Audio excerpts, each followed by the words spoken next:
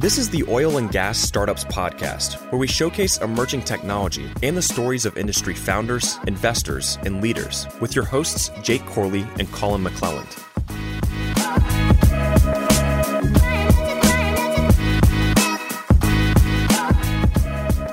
What's going on, Josh? Welcome to the show, man. Thanks for having me, man. I appreciate it. So, Josh, you were the CEO of Beachwood Marketing. To me, whenever Colin first mentioned this, and I was like, it sounds like he does timeshares down in the Caribbean. Right. But Beachwood is, maybe that's what resonated with me. Yeah. But that's not what you do. It's not what I do. Yeah, so kind of give us a little synopsis. You guys are in the M&A game? Yeah, I'm in the... Or A&D? Yeah, A&D. Okay. Yeah, contract A&D, contract business development. Okay. So a lot of teams that are created in the oil and gas space have the engineers, have the geologists, have the private equity money.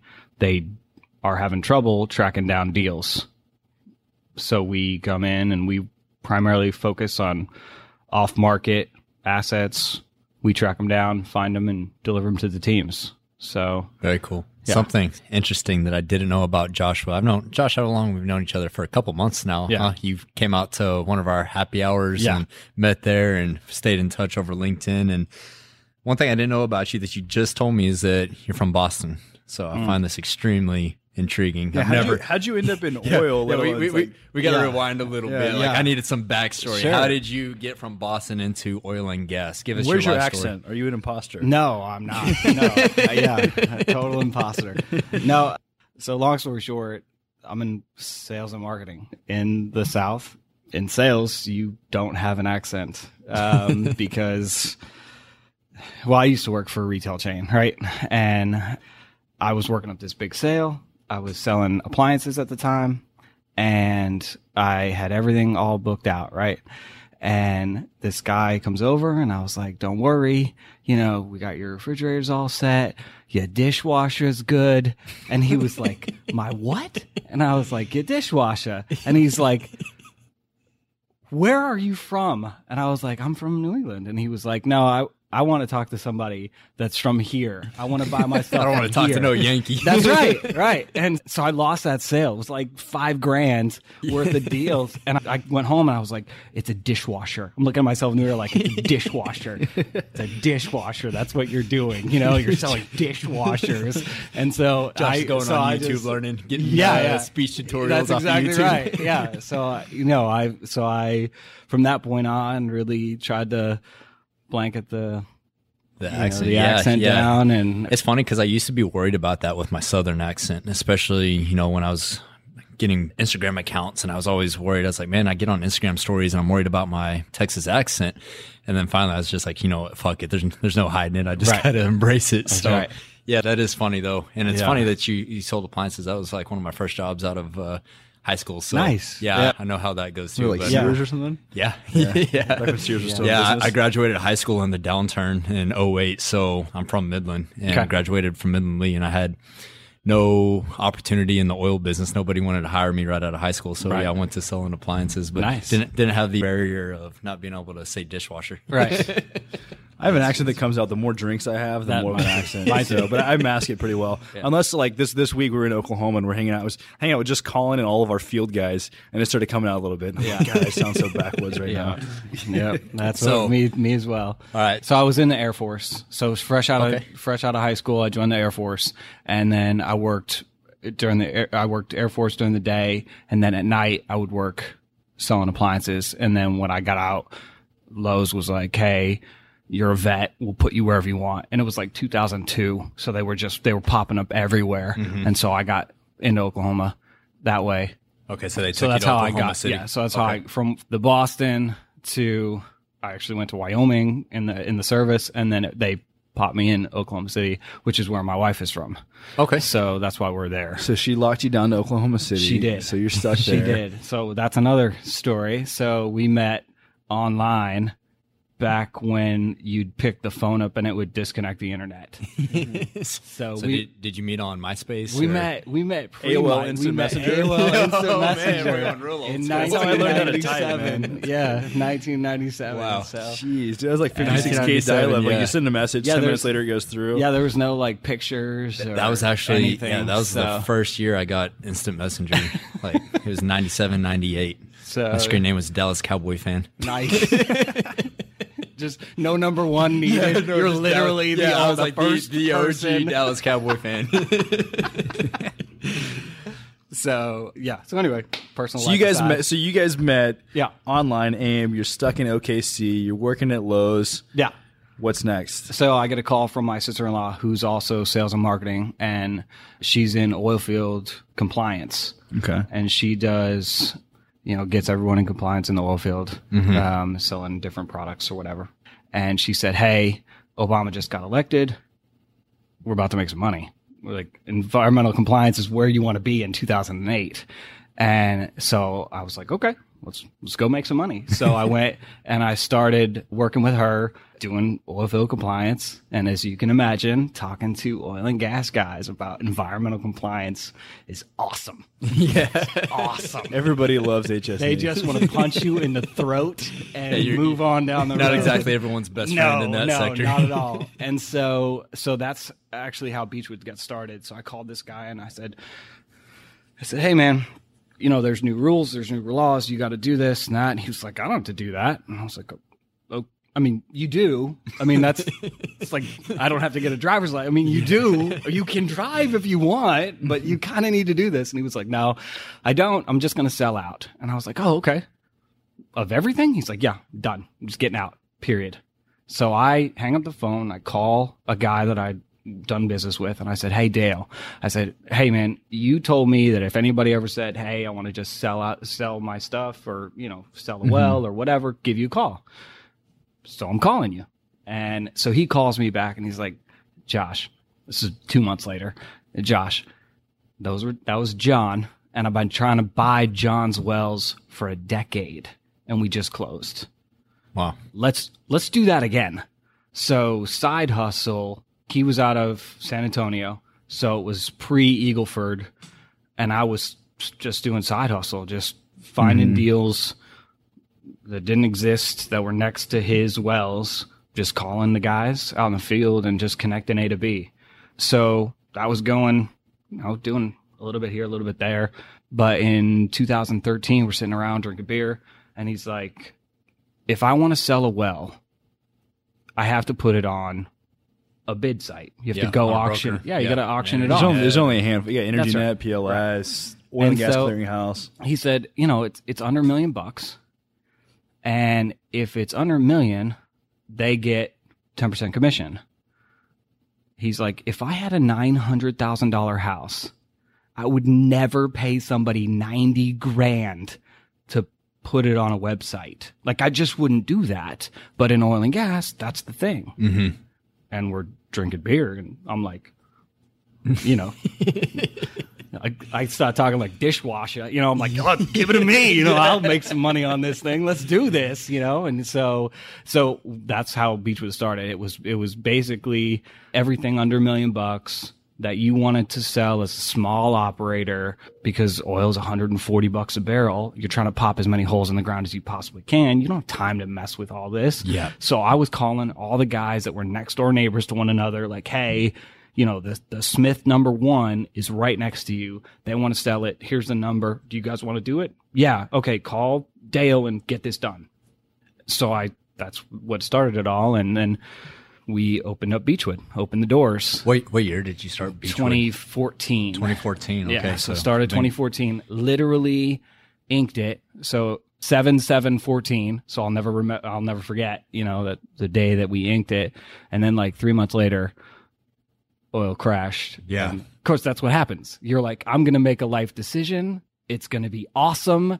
And then everything all the models that you just figured out are you just throw them all in the trash. We did this. I was in the same boat at the exact same time. We had just started my first tech company in oil, GDS ware, and we were like, we're going to make a heavy push into the market and everything's good and oil's great.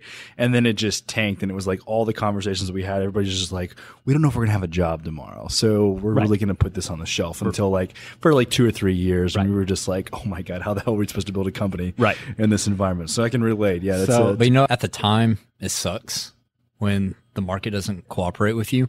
But I'm a big believer in that the best businesses are built from the bottom, you know, built in the ruins of a market. If you can survive those times, then I mean, you're set up for success when things are good. So it's definitely, you know, definitely not a bad thing to start building your business in the downturn. Well, it's just built out of necessity. So we were focused. I was very small minded, you know, focused $1 million and under, focused on, you know, on the deals that were essentially easy. I mean, doing deals at $140 a barrel that's easy all day long. You just sell them.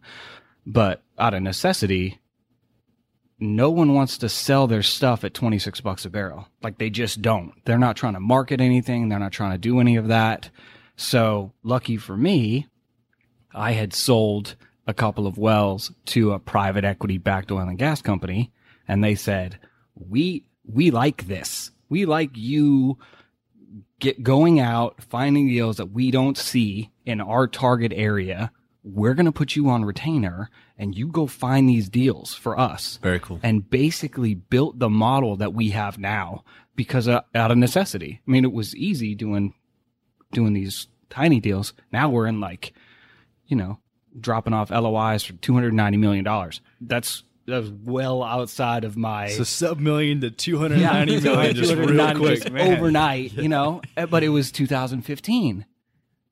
Yeah. You know, $290 million sounds like a ton of money, except it was based on $26 barrel oil. So, you know, you're talking about it's probably worth $900 million. Yeah. So they weren't buying, you know, we had to hustle and find everything you could possibly imagine.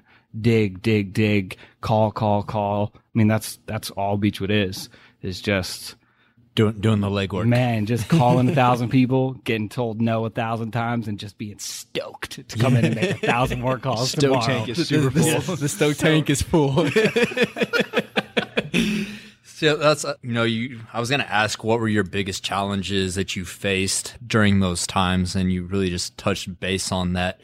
It's kind of interesting because I would figure during that time that, you know, you'd have a lot of companies that were looking to sell and get assets off their books, you know, to cover many liabilities that they have. So it's kind of an interesting thing that you said that a lot of people were trying to hold on. I mean, nobody wants to sell at the bottom, but we know that this industry tends to be over leveraged. So that's just something that I see as kind of interesting that you're having a challenge with that. Yeah. And that was the big thing. 15, 16, we would go to conferences like NAPE that's going on, you know, or that, you know, that happens every year or whatever, but they just couldn't figure out how it was that everyone was still just in business. Like, how are you doing this? You're obviously over leveraged. The banks they weren't trying to take a loss. They were like, you know what? If we just hold on a little bit longer, weather the storm, maybe it'll go up. And then, you know, it hits 26 and then it immediately starts going back up. And they're like, okay, maybe we can make it at 31. Maybe we can make it at 40. And you see all these reports that come out like, hey, we can make money at $40 a barrel. And like, they were stoked about it. Everybody was like, yes. A lot of the large to mid cap companies were hedged at about $85 to $90 barrel for about a good year and a half after the crash. And so they were coasting, you know, they were kind of on the edge of their seat, kind of waiting to see what would happen. We saw as soon as those hedges were up, a lot of them were up at around the same time. We saw like another couple dozen bankruptcies almost instantly. So, yeah. And being in the off market side, it's funny, you know, you would think you could just go and tell people like, hey, I want to buy your stuff. I want to buy your stuff. And they're like, yeah, great. But the deal isn't like, if I was going to go buy your house, I'm not going to go to your house and be like, hey, I'm interested in buying your house. How much do you owe on your mortgage? Which is what people in this business were essentially doing. Yeah. Like, I know you live in a $300,000 house, but you owe $4. So let me give you $3. You know? And that's what they were doing. And so it didn't work. No transactions happened. Nobody was moving. Nobody was doing anything unless you were target focused. Yeah. So we worked with the groups that would take a short-term loss to get a long-term gain. Yep. Because you know what? It's $45 a barrel. I'm not going to run my economics off 45. I'm running off 60. And you're overpaying. Yeah. But they now, now it's pay a 67. premium up Yeah, front, now it's 67. You look a genius. Yeah. You bought this when nobody else is buying for a little bit more. Yep. But what if it goes to 90? Mm-hmm. You know what I mean? Like now all of a sudden you look really smart. Yeah, that's So- a lot of people. And it is a bit of speculation, but we do know that oil and gas runs in cycles. So if you're willing to take that risk and buy at the bottom of the market and take a gamble on product price, Right. then you look like a fucking genius at Right. the end of the day. Well, because at the end of the day, it's not about what the actual barrel is, right? It's about what your very, very positive geologist says that the rock looks really good. What the reservoir's looking That's like. right. Yeah. That's right. And so if you target an area, who cares? Mm-hmm. You already know that's where you're going to target. And if you can find it and you can buy it, you buy it. Period. And that's what we built our company on. So your clients, are you mostly dealing, with private equity firms, or is it the exploration companies So themselves? that's where it started. So like I said, 2015, there were 70 oil and gas companies that were private equity backed, fully funded in the Permian Basin. There were 70 of them. Mm-hmm. No assets. Everyone was looking for assets. Wow. And so we're an asset finding company. Mm-hmm. It was like heyday. I mean, it was like, wow, you can find us assets. A lot of opportunity. This is great. Yeah. The problem is private equity usually comes with things like boards and usually comes with things like long wait times between, yes, we like it and we will pull the trigger. And so on my side, I had to learn which companies would actually be pulling the trigger. Mm-hmm. We did short contracts so that, hey, if I bring you 80 deals and you don't close any of them, you're burning my time and my leads when I can just hand it to somebody else and they'll close 79 of them. Yep. So it was that whole process of finding the right clients at the right time. Mm-hmm. It transformed as soon as it hit 55 a barrel, 57 a barrel. It transformed to not just private equity, but family, your typical family oil and gas. And talking about the 70 operators that were fully funded by private equity in the Permian, where's the bulk of your work taking place right now? The Permian's extremely competitive, and we talk about this all the time. It's funny, Jake and I were at an M&A conference a while back, and they had a talking panel with some private equity fund managers, and it's just funny to hear these guys talk about how competitive the Permian is, and that they're more profitable in other plays, but they'll just take their profits from the smaller plays and then reinvest them into the Permian. Right. And so it's always an interesting dynamic to see what people are doing in the Permian, because it kind of seems a little bit of FOMO at times. Like people just want to be out there when there are some other profitable areas that they could be in. So maybe you have some insight on, where the majority of y'all's attention is focused on now. And yeah. So to just speak on that, so they're hashtag terms. That's the easiest way I can describe it. So like stack pay sounds awesome. You just hashtag stack pay. Yeah. And like buzzwords. Yeah. And it's literally, they put these buzzwords out there and they make money. Like Apache's doing shitty. And what are we going to do? The stock price is going down. They put a PR out that's like, we found Alpine High. No one knows what that is. It's a hell of a hashtag. Awesome. The stock went through the roof. Like they're like, hey, EOG, what are you doing? It's tough right now and this and that, and we're doing this and we're over here. Nothing. Stock's tumbling down. We bought Clayton Williams. That's a hell of a front page. And the stock goes up $2.7 billion overnight. They get a free purchase of Clayton Williams. I mean, just crazy. And it's a different game. So there's the normal oil and gas where you're like, okay, what is this rock going to do? How much oil am I going to make? And then there's the stock. And it's like, I don't really care what what makes it business does. sense? Who cares? Jake and I, Is it got a good we hashtag? We talk about this a lot. Publicly traded oil and gas companies aren't the healthiest oil and gas companies or the most profitable, because when you have to report to public shareholders, it is a lot of news reporting to drive good sentiment in the You also market. look at basic human psychology. You know, if how much you are worth is driven solely on the stock price, and along with every single other employee who has stock options, what do you care about? Right. You care about the profitability of the company. You care about the stock price. Right. That's it. So it's how we're incentivized, and so until that changes, the public companies are going to keep operating the exact It's same nuts, way. man. It's crazy. It's like, I like Devon. I like them. I like the company. I like what they do. They're huge in Oklahoma City. They're everywhere, right? I have friends that are over there or that were over there, and I had stock in Devon. And I love this company. I think they can drill a well. They're in the stack right now. Stack, good hashtag. Yeah, hashtag. No one knows what the T stands for, but they sure do like that hashtag. Yeah. No, so, but they put a press release out that says we're going to cut 400 people. 400 people from the Oklahoma City core company. Group, I mean, yeah. we are getting better in Oklahoma City. We're getting better to be not 100% oil and gas based, but Still very heavy. still very heavy. And you're gonna get rid of 400 people. That's bad news. Mm-hmm. Stock went up $10 because it's less money you have to pay people. It's crazy. What? So it's How? CapEx. You know what? Let's cut another 4. Let's do another. You know, it's crazy. Like Let's they run just lean don't startup care. mode. Yeah.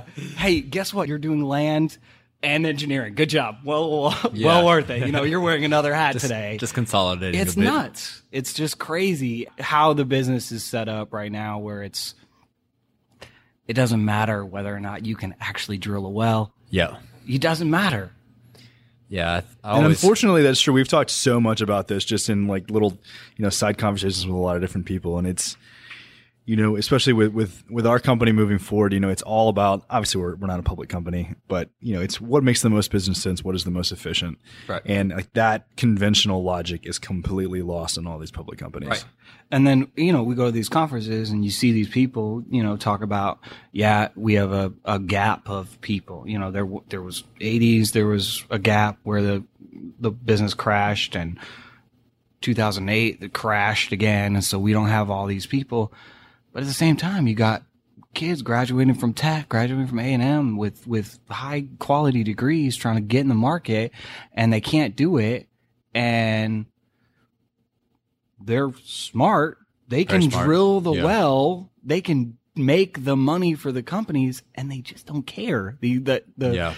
It's like, no, We've we seen can't this a put you lot. on. We just put out a post the other Yeah. day for interns at Deep Rock and had over 200 people apply. And I mean, it's very- Highly qualified highly people that qualified just cannot kids, get like- experience. Like, so like some of them crazy. are overqualified. It's so crazy. It's just wild. And And the general consensus of the entire industry is that we don't have enough talent. There's not enough talent. No, there's a lot of talent. You're out there. not playing the game. Yeah. That it's different. You want somebody that's gonna do it for $8 an hour, Yeah. and you want them to have a master's from Harvard. Like, you can't have both. That's Yep. what's happening. Yeah. So Oh, pretty. let me answer your question. Oh, yeah. Go Go ahead and answer my question. I forgot what my question was, to be honest. Where are Beachwood clients buying? Yeah. And so it's south. Okay. So basically Colorado, Kansas, New Mexico, Oklahoma, Texas, a little bit of Louisiana. I was actually surprised with how busy Colorado was. Been up there several times, and from Especially Denver, the tech scene. Denver up north to Wyoming border seemed to be pretty busy. And then, like Jake said, on the tech scene, a lot of oil and gas tech startups based out of Denver. Yeah. So it's pretty hopping scene up there right now. But you're here in Houston with us today. You're here for NAPE. How was NAPE going? How was sentiment up there? Is it good? I know NAPE's probably potentially lucrative event for you in the business that you're in. So Yeah, I mean, Summer NAPE and Winter NAPE are really the only two conferences that I go to. Yeah. It's just the people that you try to get in front of all Yeah. the time. The business conference this year at Summer NAPE was dry. I don't think that.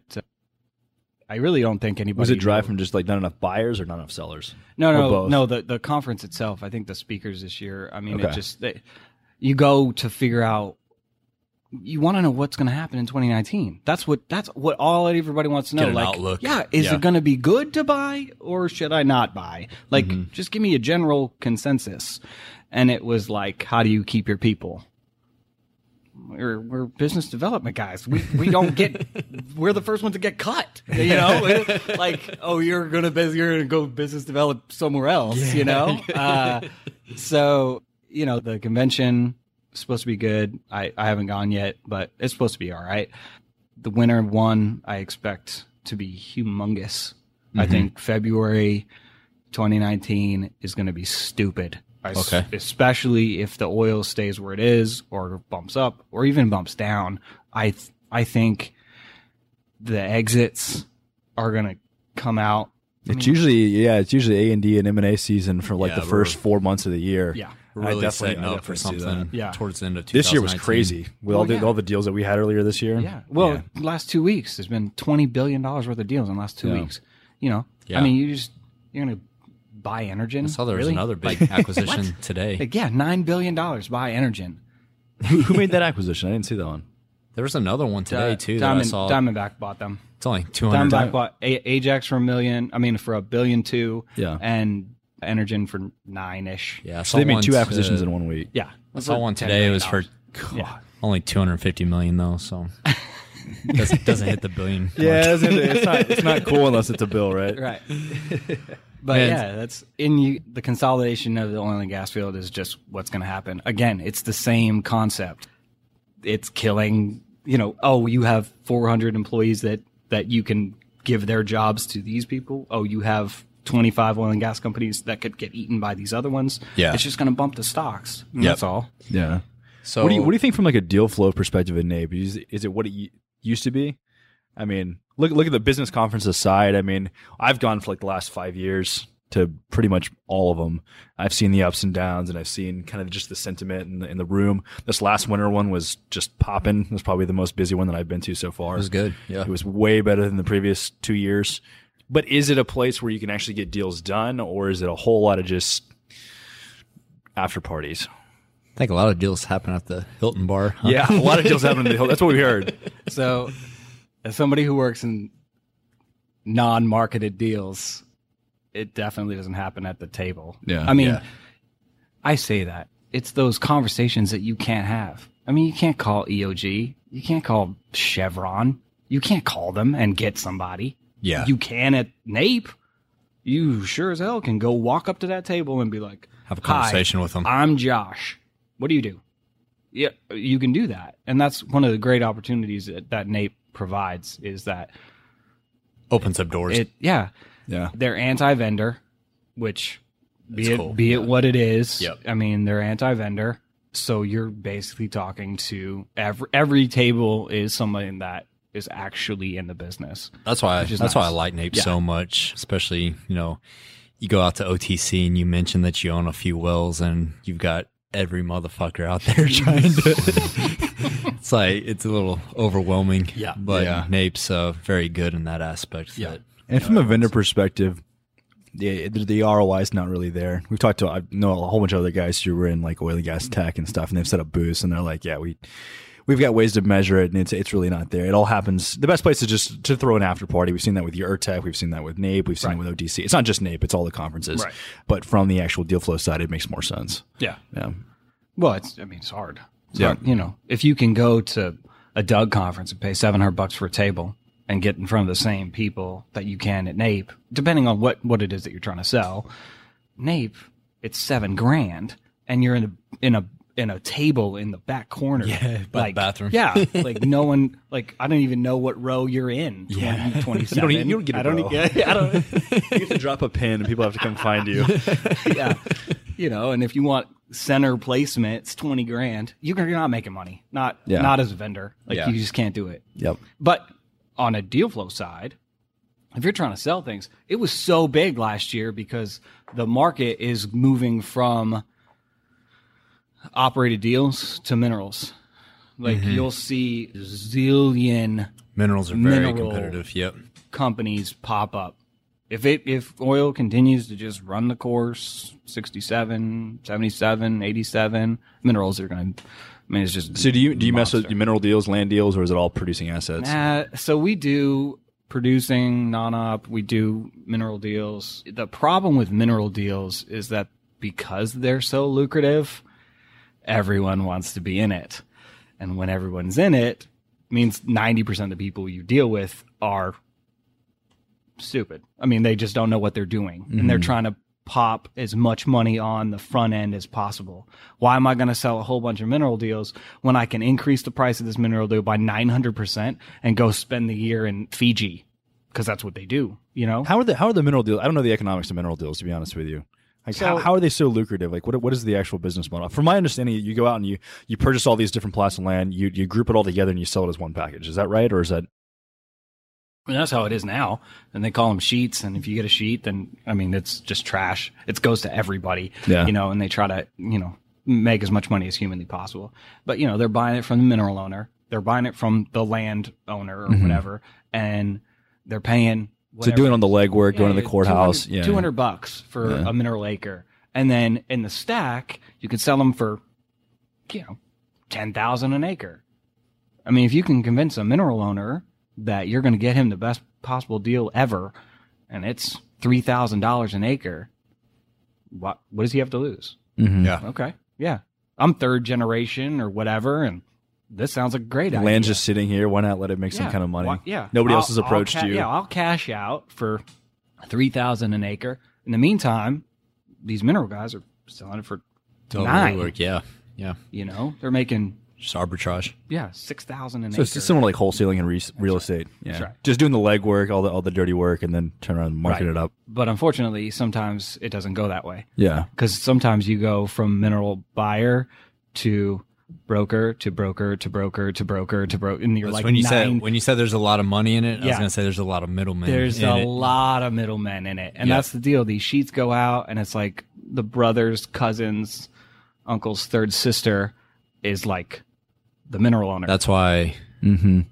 That's why I always say that land and minerals will be the first sector that's disrupted by blockchain. Yeah, it was the first thing I was thinking. Cut all the middlemen out, all those middlemen. Oh yeah, and you have the transactions peer to peer. Right. So I think, which is why I think the biggest opportunity for that, and which is why I think that the mineral companies are going to be the next big thing, is states like Louisiana have horrible land records. They're known for being a horrible land record place. Yeah. And if you could take all that out and you could find that, you know, Bubba John has 1/10 of an acre and you know where he lives because you've got the technology to track him down. Hey, Bubba, you want to sell out for $2,000? Like right now? You own 1/10 of an acre. Like, no one wants to spend the time to do that, but if you I think that's why the market exists, because nobody wants to do it. If the technology was there, it would be almost commoditized at that point. Yeah, it wouldn't be as lucrative. But that's the way the world's going. It just absolutely blows my mind that you have to go to the courthouse and pull these records and then like hunt down these people, and then some of them have died, and then you have to figure out who's on the trust or who the son is or whatever. I had a landman stint for 2 weeks. That's a long time, man.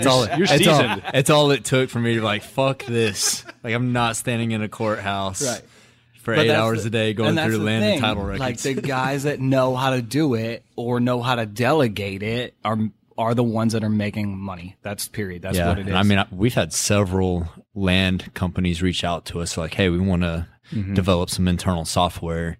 And a lot of these mineral funds are starting to look at, okay, how can we really take this up to the next level and get a competitive advantage? Because it's a really competitive place. And, you know, you get a lot of big private equity money in there that'll just come up and buy everything. And they don't care if they're paying a premium on the front end. And it kind of makes it harder for the smaller mom and pop funds to operate. You know, they have to really get dirty in the trenches. So, which is why we're successful.